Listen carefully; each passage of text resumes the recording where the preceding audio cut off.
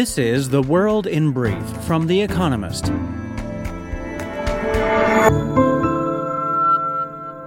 Our top stories. The stalemate in America's House of Representatives continued as Kevin McCarthy lost a sixth ballot to become Speaker, at which point voting was adjourned until Thursday. 20 rebel Republicans supported Byron Donalds, a second-term congressman. Mr. McCarthy needs to win over at least 16 of them to ensure success. Voting will continue until a Speaker is chosen. Earlier, Donald Trump endorsed Mr. McCarthy. EU regulators judged that Meta broke European law by, in effect, compelling users of its social media platforms such as Facebook and Instagram to accept personalized advertisements. The ruling includes a fine of €390 million or $414 million, but could prove far more costly for the American tech giant if it forces changes to its advertising model. The judgment is one of the most significant since the EU introduced new data privacy laws in 2018. Ukraine's Army intelligence chief told ABC News, an American broadcaster, to expect strikes, quote, deeper and deeper into Russia. In December, Ukraine carried out several drone attacks far into Russian territory. He added that fighting in the war would turn, quote, hottest in March. Earlier, Russia blamed a Ukrainian missile attack that killed at least 89 Russian troops in eastern Ukraine on its own soldiers using mobile phones. Though American inflation eased in the past few months, rate sellers at the Federal Reserve stressed that, quote, substantially more evidence of progress was needed before they halt interest rate rises, according to minutes released on Wednesday from their December meeting. Separately, a survey of managers showed that American manufacturing activity contracted in December for a second consecutive month. Stellantis inked a deal to help Archer Aviation, an American startup, manufacture a flying taxi. Archer plans to produce the electric aircraft, which it says will ferry 5 people 100 miles, or 160 kilometers on a single charge, at an as-yet unbuilt factory in Georgia in 2024. Archer has been backed by United Airlines, but this investment, of up to $150 million by a car maker, is unusual.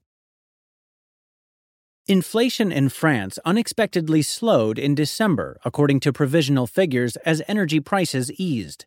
INSEE, the National Statistics Office, said annualized inflation fell from 7.1% in November to 6.7% in December. Economists had expected a small rise. The figures provide more welcome economic news in the Eurozone after a similar fall in German inflation for December was announced on Tuesday. Europe continued to experience unseasonably balmy weather after at least 8 countries recorded all-time temperature records for January. Temperatures in Poland beat the country's previous record for the month by 0.3 degrees Celsius. Beachgoers basked in around 25 degrees Celsius in Bilbao, the hottest ever January day in the Spanish city.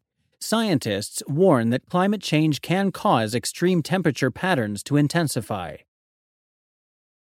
And fact of the day, 46%. The share of people in Britain saying that immigration has a positive effect on the country, up from around 35% in 2015. And now here's a deeper look at the day ahead. Mounting tensions in Jerusalem. A visit by Israel's national security minister to one of the world's most contentious religious sites has highlighted the radical tendencies of Benjamin Netanyahu's new government. On Tuesday, Itamar Ben-Gvir, leader of an ultra-nationalist party in Mr. Netanyahu's coalition, visited Jerusalem's Temple Mount, near the Al-Aqsa Mosque, despite warnings of violent protests.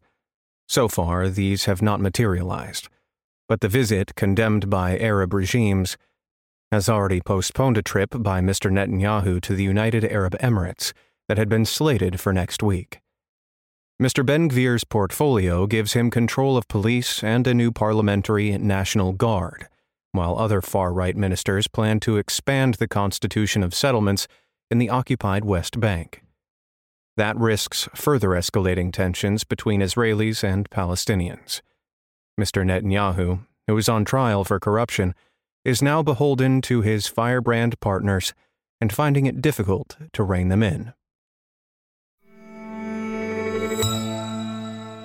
Tech's annual jamboree in Sin City. On Thursday, the Consumer Electronics Show kicks off in Las Vegas.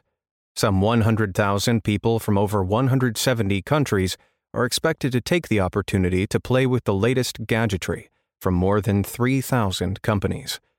As well as the usual launches of consumer tech products, the glitzy event will see carmakers showcasing flashy new features.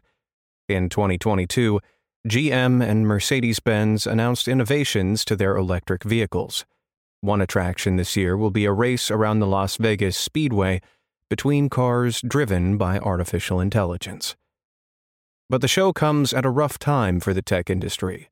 Share prices were battered in 2022. The tech-heavy NASDAQ Composite Index fell by about 1/4. Firms from Amazon to Zillow have announced layoffs, and 2023 offers little hope for a rebound. Analysts forecast that 40 of the world's 100 biggest technology firms will see revenues shrink. That is no mood for a party, even in Vegas. North Korea's nuclear weapons. North Korea started the year with a bang, testing a super-large multiple rocket system. Kim Jong-un, the country's dictator, boasted that it could carry a nuclear payload to anywhere on the Korean peninsula. He also called for an exponential increase in North Korea's nuclear arsenal. This suggests that North Korea intends to spend 2023 as it did the previous year, testing new weapons and honing its ability to use them.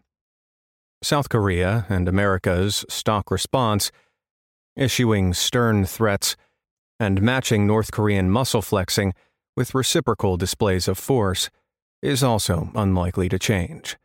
Far from de-escalating, Yoon Suk-yeol, South Korea's president, has said the country should consider suspending a 5-year-old agreement with North Korea that limits military exercises. 70 years after the armistice that silenced the guns of the Korean War in 1953, the peninsula remains one of the most volatile places on Earth.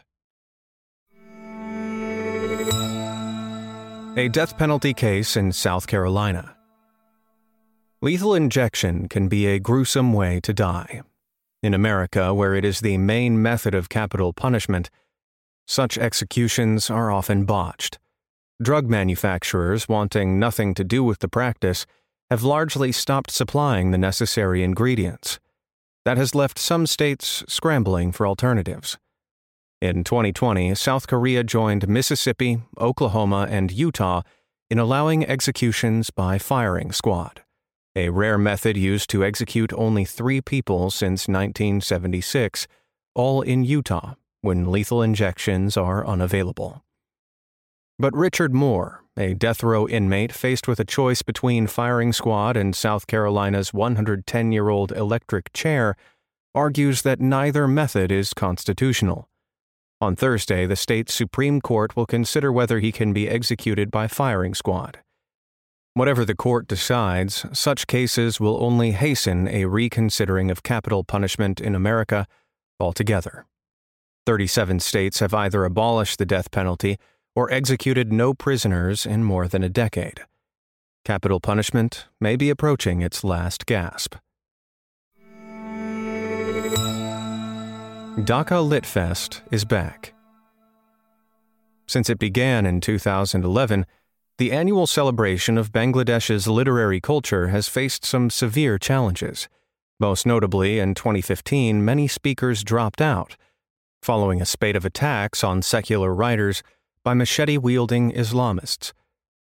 Since then, the avowedly secular festival has pitted itself as a defender of free speech in a publishing industry dominated by Islamic books and religious censorship. After a 3-year COVID hiatus, on Thursday, the festival returns with an impressive lineup.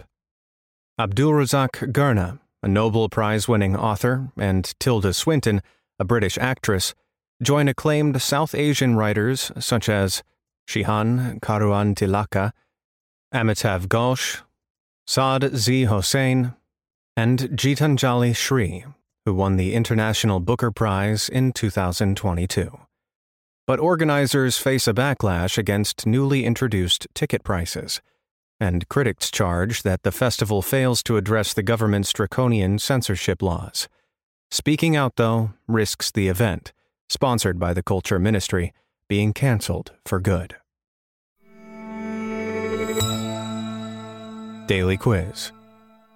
Our baristas will serve you a new question each day this week. On Friday, your challenge is to give us all 5 answers, and, as important, tell us the connecting theme. Email your responses and include mention of your home city and country by 1700 GMT on Friday to quizespresso@economist.com. We'll pick randomly from those with the right answers and crown one winner per continent on Saturday. Thursday. Which city in Oxfordshire, England, hosts an annual rowing regatta? Wednesday. Which area of Los Angeles was stricken by violent riots in August 1965? Finally, here's the quote of the day from Konrad Adenauer, who was born on this day in 1876. History is the sum total of things that could have been avoided. That's the world in brief from The Economist, available 3 times every day of the week. You can also hear interviews and analysis from our journalists, including our current affairs podcast, The Intelligence, on your podcast app. And subscribers to The Economist have access to each week's full edition in audio. Just download the Economist app to start listening.